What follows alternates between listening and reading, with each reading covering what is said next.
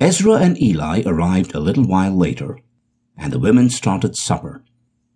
The family spent that night and the next day visiting, talking about the upcoming weddings and starting to make plans.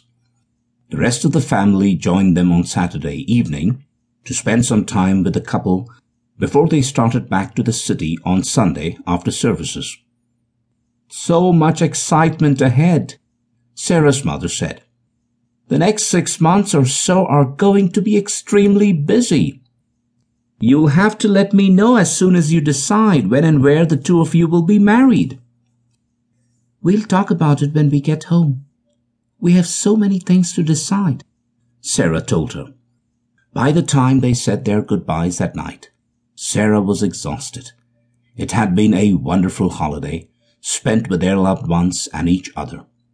When she and Abraham reached the upstairs landing, he took her in his arms and kissed her before they each went their own way to their respective bedrooms.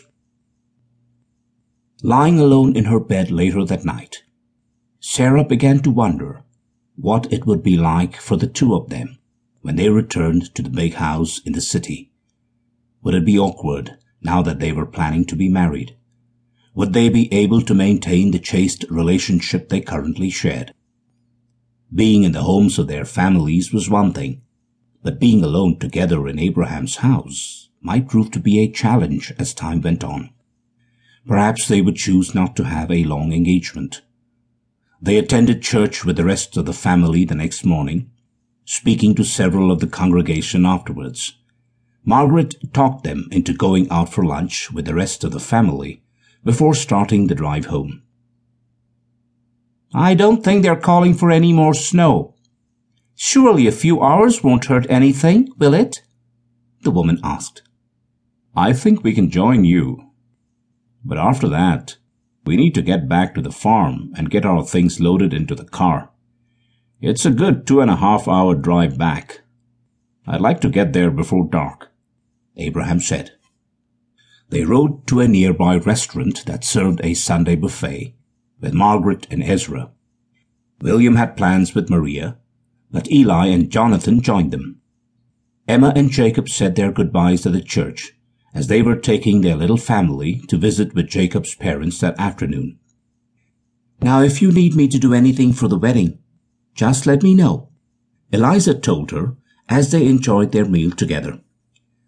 "Once we get everything figured out, I'll let everyone know," Sarah promised.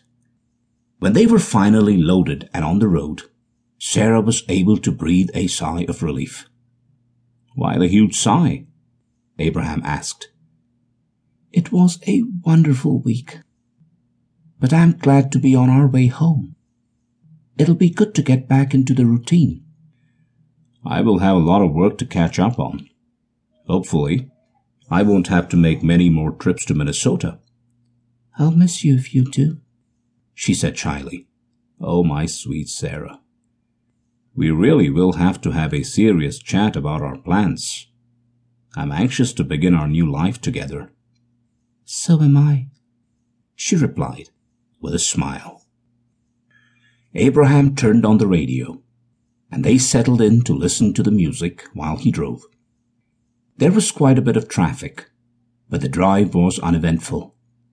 When they reached State Road 37 in Bloomington, the traffic really picked up. Abraham began to pay closer attention to his driving. He was an excellent driver, but with the recent bad weather and the holiday traffic, he was being cautious. They were almost to Indianapolis when Sarah looked up. "Abraham, look out!" she screamed. Her fiancé swerved to avoid the deer standing in the middle of the road. He was able to avoid hitting the animal, but when he got past it, the car behind him suddenly slammed into the rear of the luxury vehicle, sending it barreling over the side of the road into a deep ravine. It rolled several times before coming to a stop, steam escaping from the hood. In the bright, late afternoon sun, all was suddenly still.